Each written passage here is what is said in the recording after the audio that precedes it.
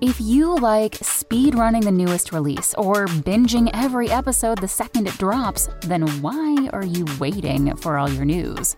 Check out IGN's updated Games and Entertainment News podcast. We're dropping new episodes in your feed all day to keep you up to date the minute there's a new announcement. Find IGN Games and Entertainment News wherever you listen. Today is December 15th, and you are listening to Transport Topics. I'm Hadley Boyd.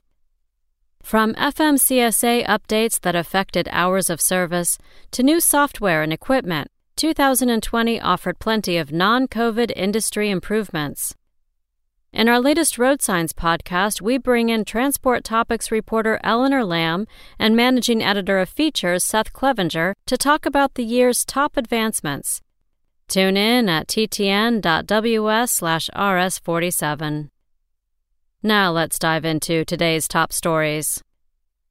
Toyota is developing a second-generation fuel cell system that it says is nearly ready for heavy-duty truck builders who are looking to build hydrogen-powered tractors. The new fuel cell stack is based on the system built for a new Toyota passenger sedan. Toyota says it is double the size required to handle the power needs of a Class 8 truck.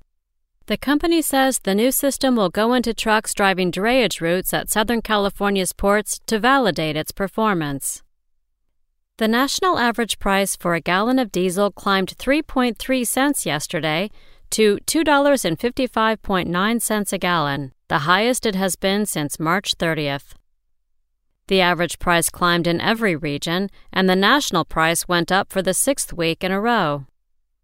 The Federal Maritime Commission is concerned that ocean carriers may be assessing unfair detention and demurrage charges at the ports of Los Angeles and Long Beach in California, as well as at the Port Authority of New York and New Jersey. Many ports have been operating at record or near record levels as the U.S. transitions towards a more e-commerce-based economy, and as warehouses restock due to the COVID-19 pandemic. The Commission has launched an investigation to determine if policies and practices related to detention and demurrage are violating the Shipping Act. Some companies have complained that ocean carriers are penalizing truckers by using detention and demurrage fees as a revenue source during this time of heavy congestion. That's all for today. Remember, for all the latest trucking and transportation news, go to the experts at ttnews.com. Want to learn how you can make smarter decisions with your money? Well, I've got the podcast for you. I'm Sean Piles, and I host NerdWallet's Smart Money Podcast.